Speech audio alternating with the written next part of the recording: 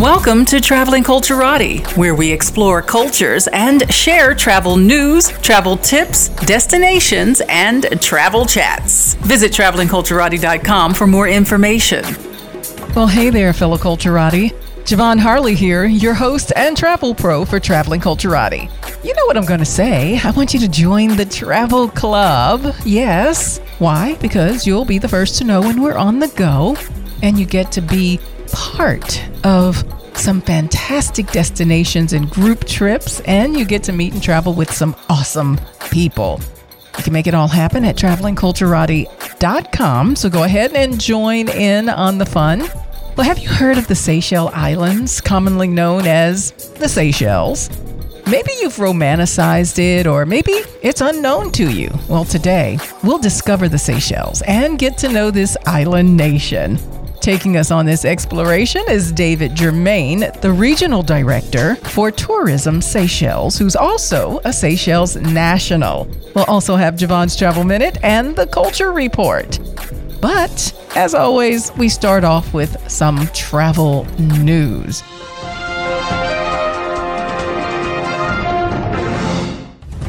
Now, recently, we've just finished the 4th of July holiday, and we are embarking on summer travel, but United Airlines did not fare so well this past holiday season. They were the airline that was in the hot seat this time. It seems like every holiday there's one airline that's in the hot seat. Well, this time it is United. United is now offering travelers 30,000 miles following the week-long of disruptions that were leading up to the 4th of July holiday weekend. United wrote in an email last week, and it was from Chief Customer Officer Linda Jojo. I know this week was hard. Really bad weather, air traffic control issues, and some of our own operational challenges led to a rough experience for you and many of our customers. Severe thunderstorms did have widespread effect on travel disruptions this past week. However, United fared worse than any other U.S. airline, and it led the way in cancellations and delays in the days following the inclement weather.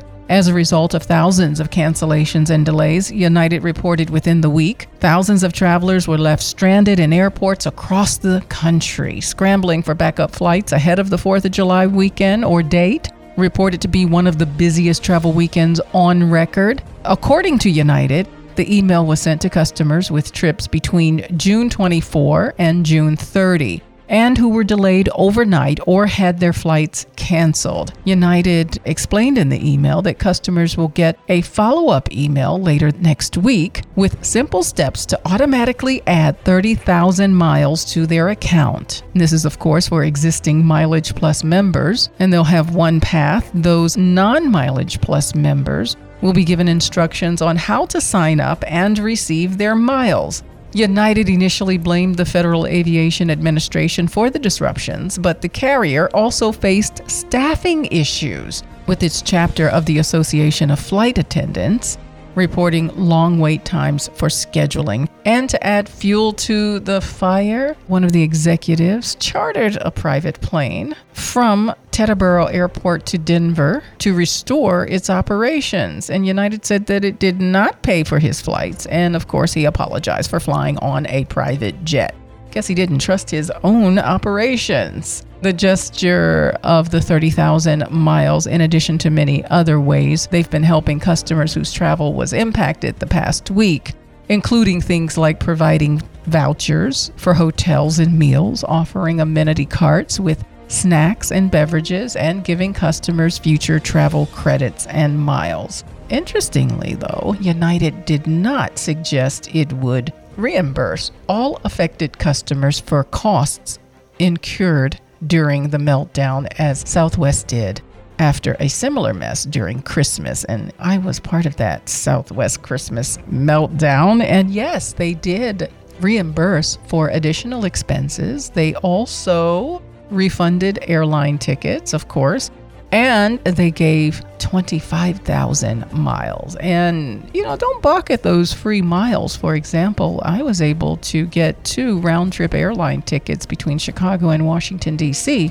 using miles only on Southwest. So yeah, if you don't have a Mileage Plus with United and you were affected, just sign up and get those miles because they do translate into free tickets. Now let's just hope we have no more major meltdowns with airlines, especially this busy summer season coming up. Talking about the busy summer season and other things that are impacting summer travel, the U.S. passport application system is backed up once again. So buckle up for a very long wait. Hopefully you don't need a passport right away. And you took heed earlier this year when I said to you, if you are in need of a passport or even are thinking about travel and your passport is nearing the end, because remember we have that validity period, apply for your passport right away because it's still looking grim. It has gone from 8 to 11 weeks to 13 weeks to 15 weeks to, well, we don't know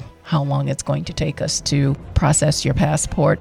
And it is a grim outlook. They have a record processing of 500,000 applications a week, and it is on track to top last year's 22 million passports issued, according to the State Department. The State Department is citing the issue is really COVID. By March, concerned travelers began asking for answers and then demanding help, even going to their representatives in the House and the Senate because of the shortage. But the U.S. Secretary of State is saying that COVID, the bottom basically dropped out of the system, and they haven't been able to truly recover.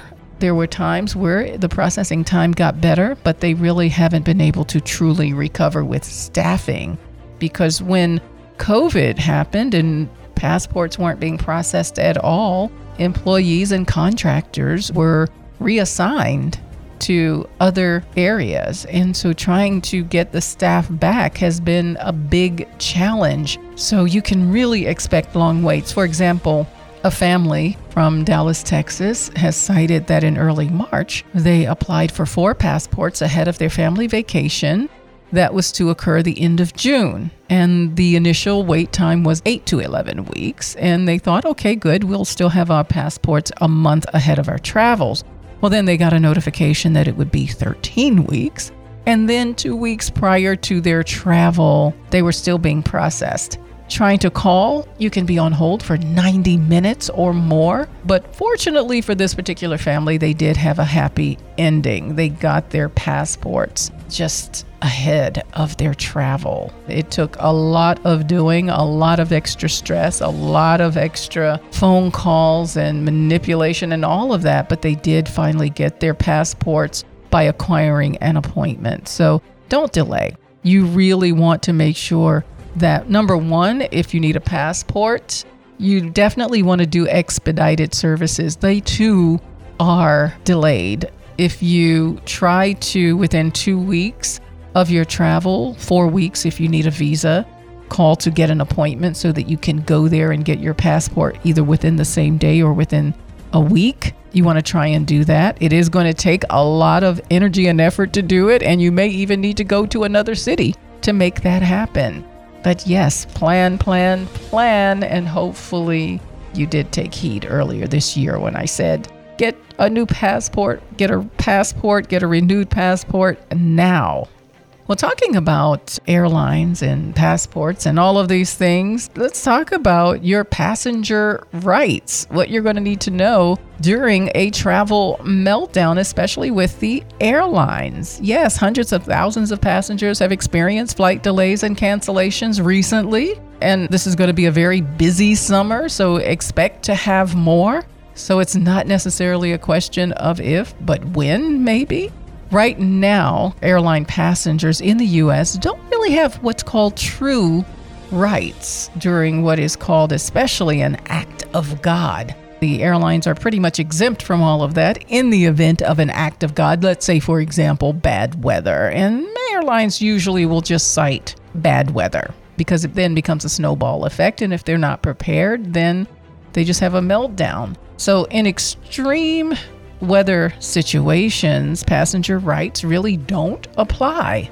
But the Department of Transportation is really trying to change that. Now, this is where having a travel credit card that offers trip protection and covers weather-related scenarios can help, in addition to getting travel insurance. The card can offset the cost of unexpected expenses that you may occur, like a hotel overnight, ground transportation, unexpected meals, things of that nature. And while the current list of airline passenger rights is very small, some rules are in place to help with travel disruptions.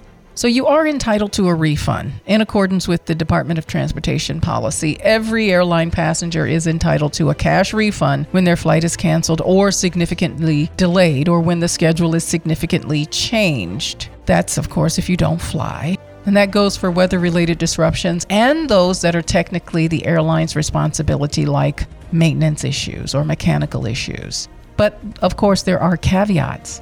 You're only entitled to a refund for unused portions of your trip. If you fly, for example, from Chicago to Washington, D.C., and your trip gets canceled and you decide to take the train home, you are owed a refund only for the return portion of your trip, not anything that you have flown. The Department of Transportation does not actually define what constitute a significant delay or schedule change, but the Biden administration is trying to change that.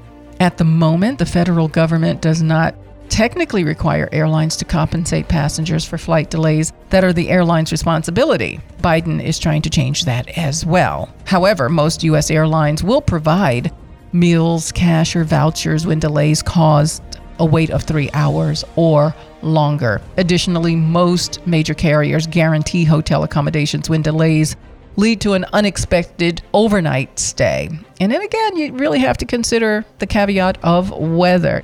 If anything is related to weather, the airlines can say, not our fault. It's an act of God. You're pretty much on your own. That's why it's very important to have travel insurance.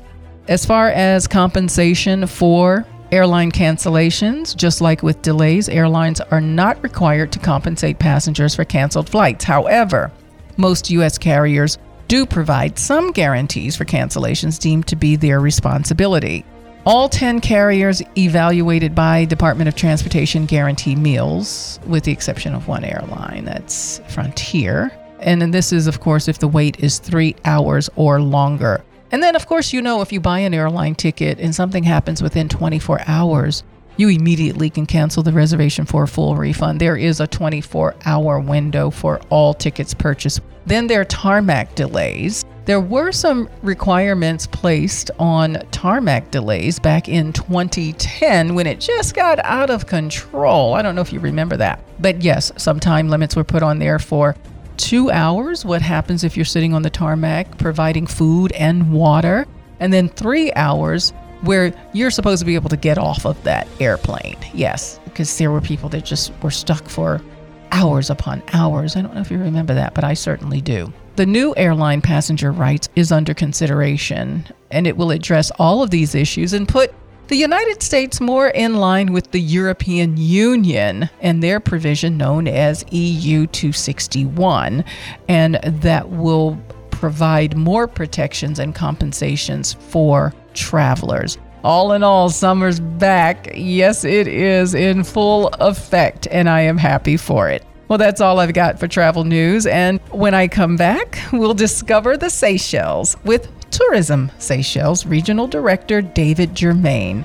This is Traveling Culturati. We explore cultures and destinations. We share travel news and travel tips to keep you well informed and prepared for your next travel adventure.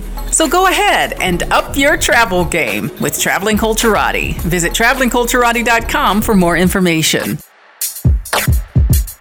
Welcome back to the Traveling Culturati. I'm your host and travel pro, Ja'Vonne Harley. Head on over to the website, travelingculturati.com, join the travel club, and I really want you to follow me on social media. We have some wonderful discussions and posts and destinations, and I want you to share what you're doing as well. Show us where you're traveling to, how you travel, your experiences, all of those things. Today, I'm super excited to have a chat with David Germain, the Regional Director for Tourism Seychelles, who is also a Seychelles national. We're going to discover the Seychelles. We're going to get to know the island nation just a little bit more. Hello, David, and welcome to Traveling Culturati. Thank you very much, Ja'Vonne. Thank you for the opportunity to speak to your audience about my beautiful islands. Well, I definitely am looking forward to visiting myself. I've never been, so I'm excited to learn more about the Seychelles and also to put it on our list. I don't like to call them bucket lists. I like to call them life lists, but to put it on the list of places that I need to go to. Lovely. We're waiting for you. So now the Seychelles, is it an island nation? The Seychelles is an archipelago. It's a group of 115 islands located off the east coast of Africa. Now, if you look at the map, you will find us northeast of Madagascar in the Western Indian Ocean. It is a group consists of 115 islands made up of 74 coral islands and 42 granitic islands spread out across the Western Indian Ocean. Oh, wow. Now, how many of those islands are inhabited versus uninhabited? 23 islands are inhabited, and it's mainly the granitic islands of Seychelles that are inhabited. The main island of the Seychelles is called Mahé Island, and it's the island which has most of the infrastructures like the airport and most of the businesses and so on. And the second island, Praslin, which is only 21 miles away from Mahé, is the second principal island, and La Digue next to Praslin, which is only about 7 miles from Praslin, is the third principal islands of Seychelles. Everything is close and small as the population of Seychelles at 100,000 people only. Wow, only 100,000 in population. And what is that nationality makeup? Our nationality is a Creole nation. Ja'Vonne, if I bring you back 250 years ago, the whole Seychelles archipelago were all uninhabited. There were nobody living on these islands. And gradually the French came, the Spanish came, the Portuguese came, as you know, looking for territories around the world. And the French discovered the Seychelles and then started to colonize the Seychelles. We became a French colony for 40 years and thereafter a British colony for 250 years. And we gained our independence from the British in 1976. So we are virtually a young nation. But to go directly to your question, is our nation, we come from the liberated slaves on the islands. The whole Indian Ocean region, which consists of Madagascar, the Comoro, Réunion Island, Mauritius, and the Seychelles, we had slave settlements on our islands during the time of slavery.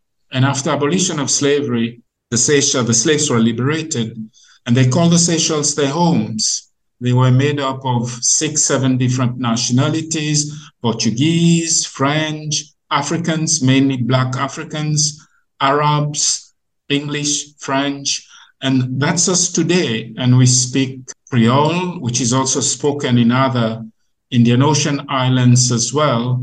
And we are a Creole nation, and we speak Creole, French, and English.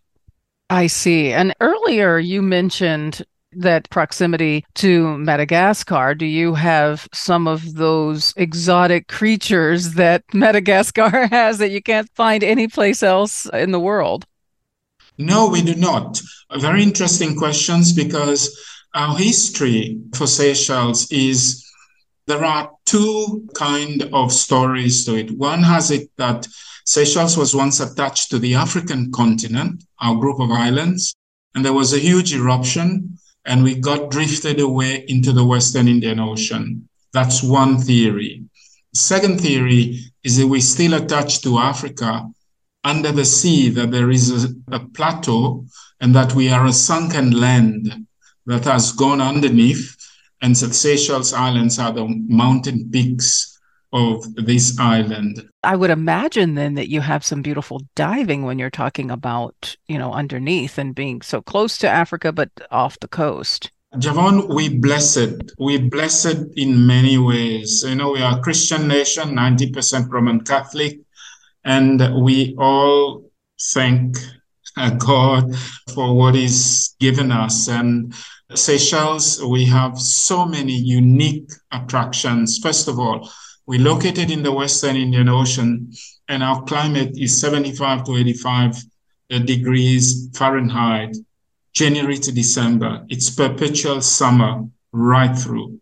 And we do not have any cyclone or any hurricanes or any bad weather. Excellent telecommunication right through. We are a disease-free destination. Visitors to the Seychelles doesn't need any health certificate, no yellow fever, no vaccination, and obviously no visa for all nations of the world to visit Seychelles. Extremely safe destination as well. You can go virtually everywhere. There are no wildlife in Seychelles, nothing poisonous, and virtually free for everybody to go right around Seychelles. So we're really, really fortunate to be in this position. And this is why we have adopted an ecotourism policy whereby 52% of Seychelles land and sea is under protection, where we protect our natural habitat on land and at sea, whereby in the Seychelles, you're not allowed to kill turtle, you're not allowed to kill dolphin, you cannot pick up live shells, no shell fishing allowed, applicable for visitors and locals alike, and you cannot pay your way out of it. It's imprisonment. I know that you said that you're primarily Christian, but is there some diversity in the religion there? There is. Out of the 100,000 people, 90% are Roman Catholic and the rest are Anglican like me. And then we have one mosque on the island, and there's about 2, 3, 4 other religions. But we respect all faith. If you late getting into your Catholic church, you can easily go into the Adventist church and pray to God. This happens all the time, and we live in harmony together. I see. So let's get back to some of the things to do and to see. I was asking earlier about diving. Are there some of the islands that are better locations for diving than others? Because you said some are granite as far as some of the islands that you have. Very good question. For professional divers who would really want to come and dive and see the real things, we get them to go to our coral islands. And these are the islands that is located on the edge of our archipelago.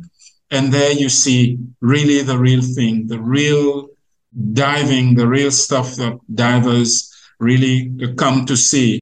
And it's not diving around shipping wrecks and all these things. We have very few of this. It's actually diving in the deep blue sea in the nature.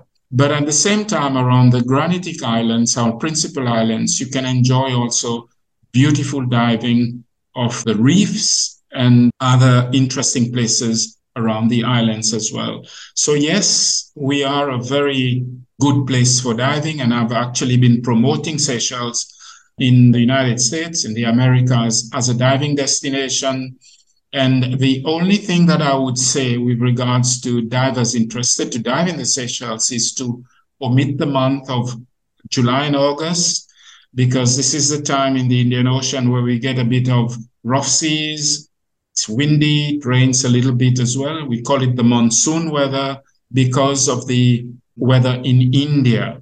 And we get a bit of adverse weather in the Indian Ocean at that time. Otherwise, from September to June, it's beautiful all around. What else should we expect in going to visit Seychelles? Ja'Vonne, we promote Seychelles, a holiday to the Seychelles, as an experience. Although the world knows that we've got stunning beaches voted every year by Condé Nast amongst the world's most beautiful beaches, we promote a lot of our culture because we believe that visitors coming to our islands has a story to tell when they go back home.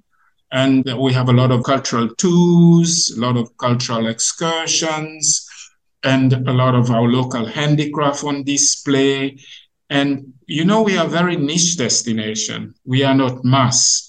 So the most popular accommodation basis in the Seychelles is bed and breakfast, or half board. And we encourage that to allow visitors to be able to go out and discover their little cove for the day, the area to swim and to be on the beach with very limited people.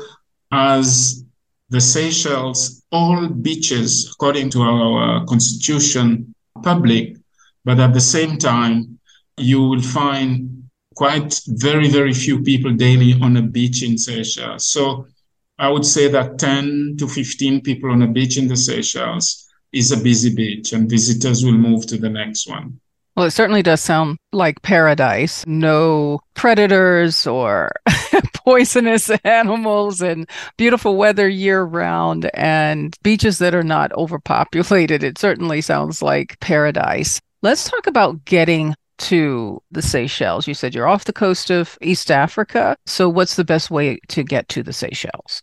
We have air access from all over the world, and the main carrier to the Seychelles are the Middle East carriers. Emirates brings the whole world to Seychelles. They fly twice daily to Seychelles. Qatar Airways flies daily, Turkish daily, Etihad as well. And then you have British Airways from Europe, Condor from Germany, Air France from France, and African carrier as well, Ethiopian Airlines, Kenya Airways, and our own airlines, Air Seychelles from Johannesburg, South Africa.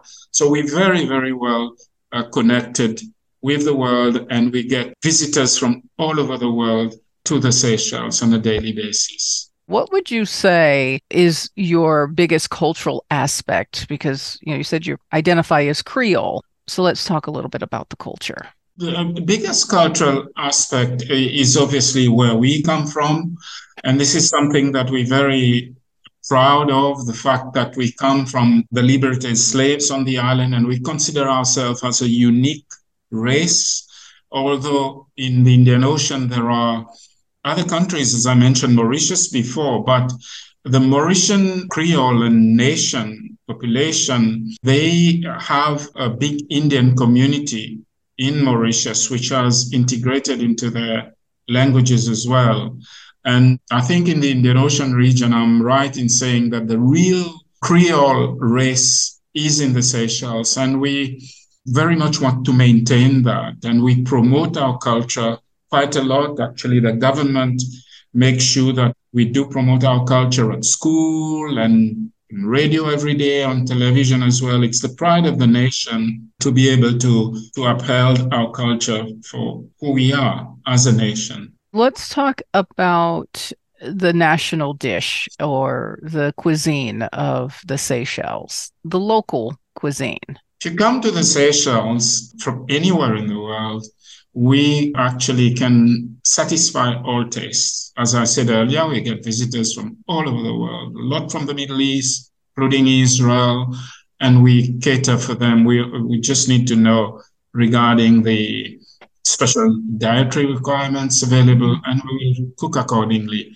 Otherwise, our local dishes are delicious dishes. Obviously, being islands, we cook a lot of fish. And our daily diet as a Seychellois, if you come into our home one day, you will eat rice, fish, a nice salad, maybe a nice mango chutney, a nice papaya chutney, a nice bowl of salad with it, and some lentils as well as one dish. If you come the next day, will change. You'll have a beautiful shark chutney with maybe a chicken curry with coconut milk and vanilla or cinnamon as well. We utilize a lot of spice and aroma as well. And our fish dishes varies quite a lot. And we eat fish and rice as our main diet every day. And during the weekend, Saturday, Sunday, we change a little bit of beef and the chicken as well. Everything spicy with a bowl of chili nearby. Bowl of chili. And did I hear you correctly? You said shark chutney? Lovely. We eat, the Seychelles, our islands, as I mentioned before, the granitic islands of Seychelles are surrounded by coral reefs. So we do not have these big sharks as in other places that would attack people. We have very small sharks called coral sharks, reef sharks, about the size of your arm that comes close, and we catch them. Boil them, squeeze the water out of them, put them in a pan with some olive oil, some garlic, and some lemon, stir them and nicely until they start to turn a bit of a golden brown color. Then you steam some white rice, put them all over it, sit outside on a rock and eat with your hands with a beer or a nice glass of rum. Beautiful. So more like what I would call a ceviche is just kind of cooked with acid, like lime or lemon juice, something like that. So when you say rum, is it a local rum? Local rum. We have a local rum distillery in the Seychelles called the Takamaka rum. Takamaka is a tree, coastal tree in the Seychelles, and they gave the rum this name. It started about 12 years ago. It's so popular. They have a lot of different local rums that practically every visitors leaving the Seychelles go out with a bottle. And lovely rum with vanilla essence, with cinnamon essence, lots of spices. Really, really very lovely amongst the local and visitors as well. Now, culture is also about the music. Is there a unique genre of music from the Seychelles? Yes, there is. Our local traditional music is called the mutia. The mutia is the music which the slaves used to play. And the music of the slaves used to convey special messages.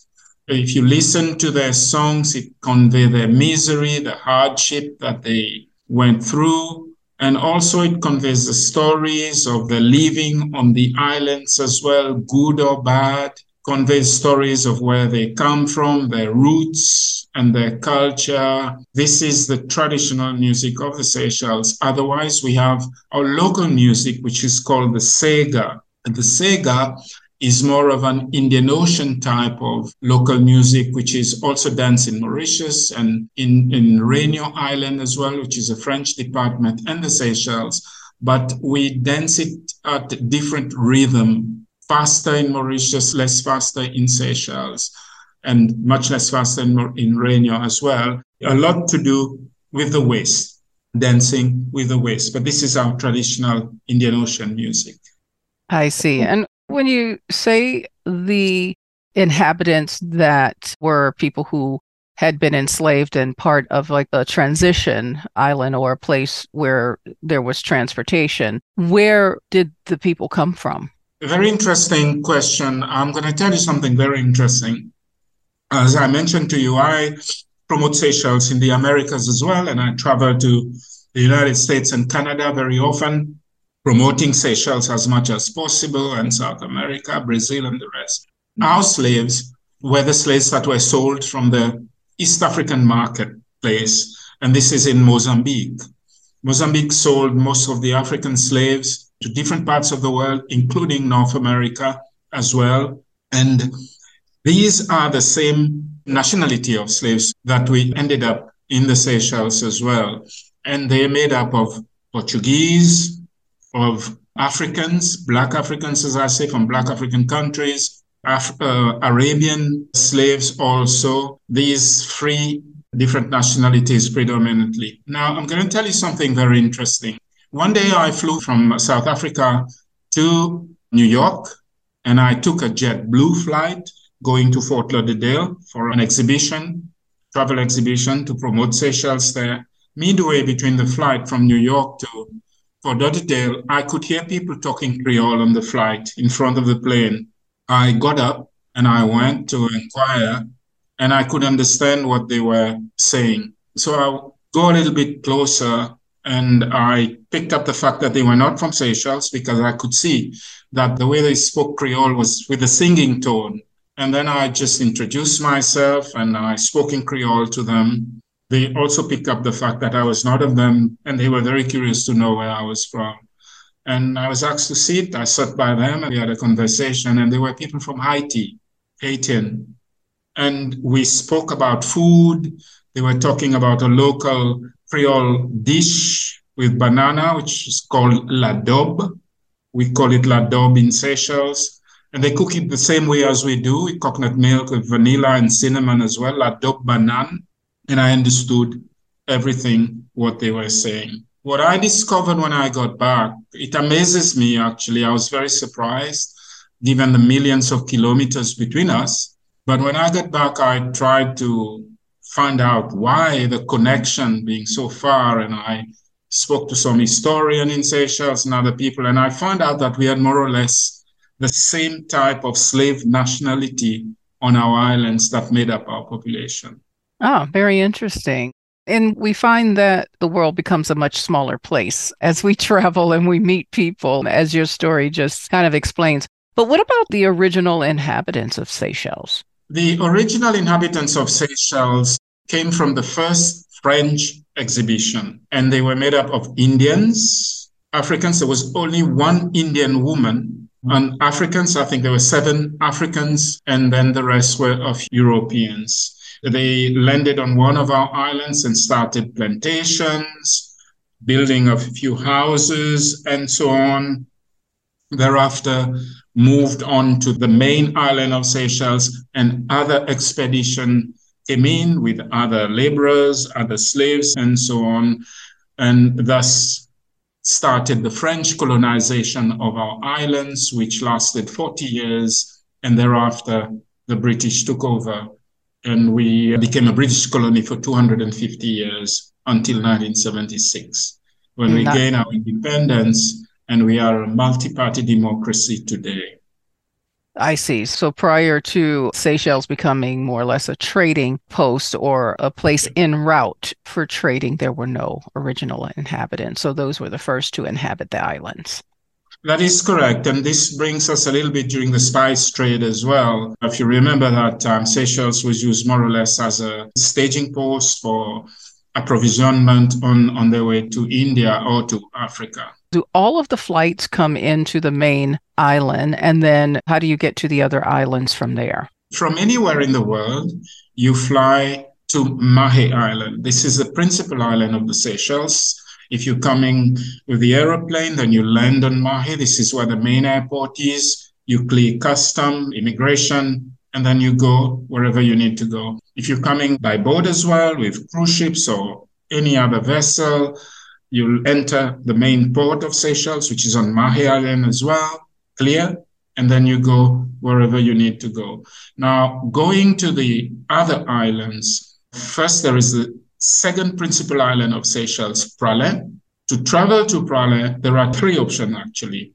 The main and most popular option is we have a catamaran ferry service every day, during the day only, from Mahe to Praslin, which is only 1 hour trip, and it departs from Mahe from 8 o'clock in the morning, and the last trip is about 6 in the evening. You can pre-book and book your ticket, obtain your ticket to go to Praslin and back. Same to go to La Digue Island, which is the 3rd principal island of Seychelles. Second option is Air Seychelles. Our national airline flies domestic flights from Mahe to Praslin. And this is very short flights. They have caravan, which carry about 20 people, and it's virtually up and down. It's only 15 minutes flight. And third is helicopter. And this is mainly for the upmarket visitors to Seychelles staying at 4-5-star properties that takes the helicopter ride, but it is available. It's a little bit more pricey between Mahe, Praslin, and La Digue Island. Those are the 3 options. Would you say that a majority of visitors stay on Mahe Island, the main island, or are you going to the other 2 principal islands for particular or unique reasons? Visitors to Seychelles, it's about what you would want to do in the archipelago. If somebody is traveling or would like to travel to Seychelles and asks you, who has never visited the islands, would like to go to the Seychelles, your first question to them would be, what would you like to do in the Seychelles? And then you send them to the place where they can do what they want to do. Now, the main island of Seychelles is a little bit more moving, although we are not busy in Seychelles compared to other destinations. It's very laid back everywhere. But if it's someone who comes to try and discover the islands, but at the same time would want to dance a little bit in the evening, to go into casino and try the luck as well in the evening, then it's best to stay on Mahe. If it's someone who would like to have less fun and see less people and be a bit more laid back, then they can go to Praslin Island, where you can do a lot of nature trails and ride bicycles and so on. And if it's someone who wants really to be Robinson Crusoe, and then they can go to our Coral Islands and they have virtually an own island for themselves. There are no internet, there are no lock on the doors, there are quite a few people just to serve you. The food is there, you do what you want, when you want, and just get disconnected from the world for 3, 4, 5 days. David, thank you so much for joining me today and giving us such a wonderful picture of Seychelles Islands. It's on my list. I hope to be there very soon. We look forward to welcoming you and your audience as well. And I wish to thank you for the opportunity to talk about the Seychelles. Thank you very much. Absolutely. And if you'd like to get more information, you can go to the website, which is Seychelles.travel. And Seychelles is spelled Seychelles. Again, thank you so much for joining me today. Thank you, Ja'Vonne. Thank you. Bye-bye. When I come back, I have the Culture Report. This is Traveling Culturati. We explore cultures and destinations. We share travel news and travel tips to keep you well informed and prepared for your next travel adventure. So go ahead and up your travel game with Traveling Culturati. Visit travelingculturati.com for more information. Welcome back to the Traveling Culturati. I'm your host and travel pro, Ja'Vonne Harley. Make sure you head on over to the website, travelingculturati.com, and join in on the fun because you know we go to some fabulous places. While you're there, join the travel club and follow us on social media. Culture is forever changing and reflecting what's happening in the society and with its people. It can be born of the arts, music, food, and sometimes politics and strife. This is the Culture Report, and I have the wonderful opportunity to speak to someone who has a very unique perspective on culture and sharing his culture with the world. I am honored to be on with Jeliba Baba, the storyteller and touring artist. Hello, Jeliba Baba, and welcome to Traveling Culturati. Hello, Ja'Vonne, and thanks for having me on the show. I appreciate it. Absolutely. What a wonderful story you have and art that you have, because storytelling, I think, is going away. And aren't many people still doing storytelling. So tell me about how you got started in the genre, because you also combine it with music too. Yeah, actually, my entry into this wasn't as an artist. I was an educator first. And I think the thing that's unique about me practicing sort of like this ancient storytelling craft out of West Africa is that I wasn't born into this craft. I wasn't born in Africa. I was born here in this country. But when I was growing up, I spent a lot of time with my great-grandfather. And my great-grandfather lived to be 110 years old. And culture was something that was very important to my great-grandfather. He used to talk about knowing yourself through your ancestors. And that was the kind of language he would use with me. And my great-grandfather's mother and father were both born into slavery. So I'm a descendant of those people who at one point in this country were enslaved.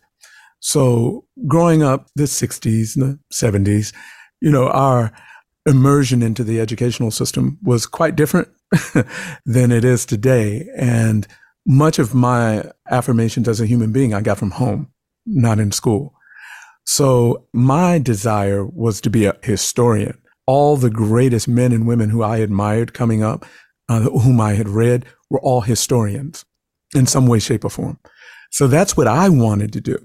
And I did what everybody says you're supposed to do. You know, you go to college, you marry, you do all the things you're supposed to do. But at one point, I was living in Compton here in Southern California, and we were having, I'm just going to be real, we were having major issues with violence and drug wars, things like that.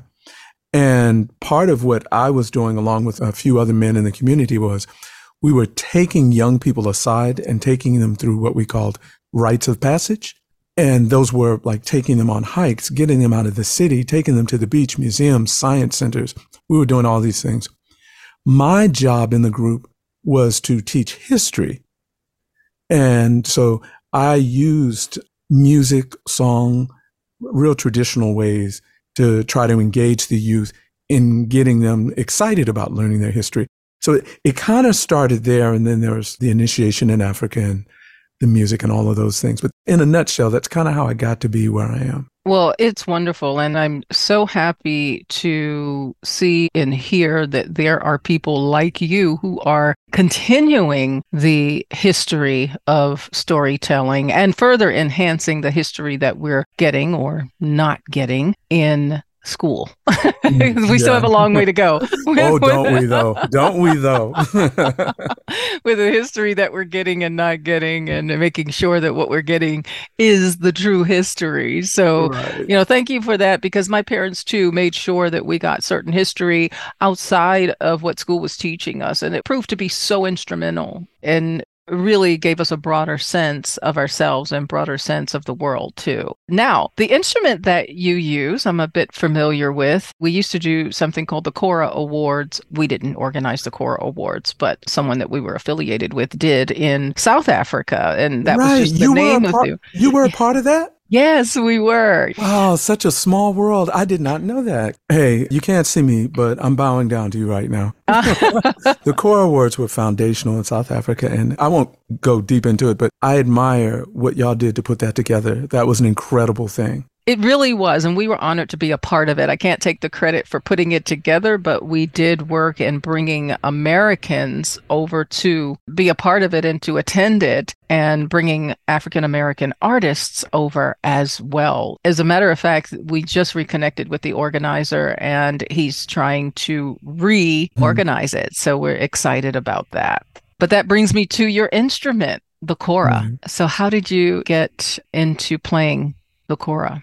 Well, like I said, my passion has always been history. And I grew up in the 60s, the 70s. And those who were around at that time, they might remember when, I think it was maybe about 75 or 76, when Roots came out. And this entire nation in the U.S. was huddled around the TV. And it was almost like everyone watched Roots or had read Alex Haley's book, Roots. And I was no different. I was a teenager. But when Alex Haley went back to West Africa, he went back to this country called the Gambia, which is the smallest land country in Africa. And he was greeted by an oral historian who told him the story of his ancestor, Kunta Kinte, who was taken away. And the story was related through a bit of narrative, but also singing, song, and the playing of the kora. That was one of the first times I had ever seen anyone play the kora. When I found out it was the oral historian's instrument, I gravitated toward it. I don't use it as a musician. I use it as a teaching tool. I use it in the way that it was meant to relay our history, to remind us of our valuable lessons. So I actually went to Africa, studied, and spent a lot of time learning the language that is a part of the kora, which is Bamana, Mandinka, Malinke, those West African languages, and the stories and the songs associated with them. So in a way, I act as a bridge between my African-American ancestors who suffered in this land and my African ancestors who crossed the Middle Passage and survived to get us here. And I use the kora as a tool to sort of like share that knowledge and that information. So it is storytelling in one sense, but it's so much more than the way we typically conceive storytelling. I see. And tell us a bit more about the instrument itself, what the kora is. It's a real basic instrument. It's made of a gourd or calabash. That's the resonator. And then there is a neck on the instrument that spikes it. It goes through the gourd, comes out the other end. And it has a bridge and a couple of handles on it. And the strings are all attached to the neck. And on the kora, there are 21 strings, 10 on the left, 11 on the right. And you play them by alternating your thumb and index finger on both hands. So it's a sonorous, it's a very resonating instrument. And when you play it, it sounds like there's more than one instrument being played. And it's a really unique instrument. By definition, it's a harp, by definition. But it's the only harp in the world where the neck spikes the resonator. This will probably make more sense to the musicians out there than anyone else. But that's the basic structure of the instrument. And it was the instrument played for the royal families of the West African empires, Mali, Songhai, Ghana. And the songs that are sung on it are tribute songs to those who do heroic deeds in society. I have to sing your praises here because you're the recipient of California State Assembly Certificate of Recognition for your creative uses of storytelling and commitment to the community. Also earned additional commendations from both the U.S. Senate and the U.S. Congress for the work that you've done. And the city of Long Beach, California has recognized you as their municipality's Artist of the Year, an award presented to you by the mayor. And what I love most is that you tour internationally as a cultural educator, sharing your unique style with storytelling and the instrument, the kora. Tell me about some of the places, because you came to us because you were performing at the Aquarium of the Pacific as they were celebrating the aquarium's Juneteenth event. Tell me more about your touring and the sites that you visit and the sites that you perform at. You know, I would love to take credit for the structure of what I do. But being a historian, actually what I've done is I've taken the template that has been laid out by our African-American ancestors going back decades, even to the Harlem Renaissance. There was a point in the 1920s where many African Americans were leaving this country and they were going to places like France and different parts of Europe, Spain, even back to portions of Africa. And they were traveling, and they were actually, before that, even Frederick Douglass toured England talking about the conditions of African Americans. So one of my heroes was Paul Robeson, and Paul Robeson toured the world. And he sung, he did theater. I mean, he was an incredible human being, but he used his art form to advance knowledge of what was happening with African Americans here in this country. And I sort of like adopted that template to say that this is a part of our legacy that we shouldn't deny.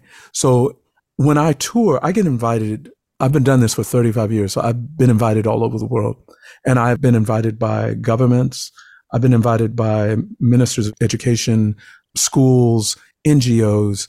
And I think the appreciation for someone who is steeped in a history, but can deliver it in a very traditional way is something that the rest of the world has been very accepting of. And I also deal in languages. So sometimes when I tour, I'm dealing with languages that I'm fluent in other countries and able to impart what we call the Black experience here in the US in a way where people otherwise would not have known about it, because popular media, it doesn't usually have our voice. So I think that has been my blessing, my gift, my honor to be able to do. And fortunately, the world has been accepting of that. Thank you so much for sharing your story, your craft, your gift. And I know that you are currently on the West Coast, but we hope to see you touring the United States pretty soon and at other locations. Are you always touring, or is there a foundation, a place where one can find you most often? I tour all over. And in fact, I'm in conversations with some people in Washington, Boston, along the East Coast to do some things during the school year there. Yeah. So I am in conversation. So, you know, I might end up in your backyard. You never know. You never know. And how do we follow you? BabaTheStoryteller.com. Also, I highly encourage people to subscribe to my YouTube channel, which is easy to find. If you go on YouTube and search Baba the Storyteller, it's me. Whether it's Instagram or Twitter, it's Baba the Storyteller. You'll find me. And DM me. I feel like I'm part of this grand community of creatives and artists and progressive thinkers out there. And I always look for inspiration from others. Thank you so much for joining me today. Thank you a lot, Ja'Vonne. Ladies and gentlemen. This is Traveling Culturati. We explore cultures and destinations. We share travel news and travel tips to keep you well informed and prepared for your next travel adventure. So go ahead and up your travel game with Traveling Culturati. Visit travelingculturati.com for more information. Ladies and gentlemen.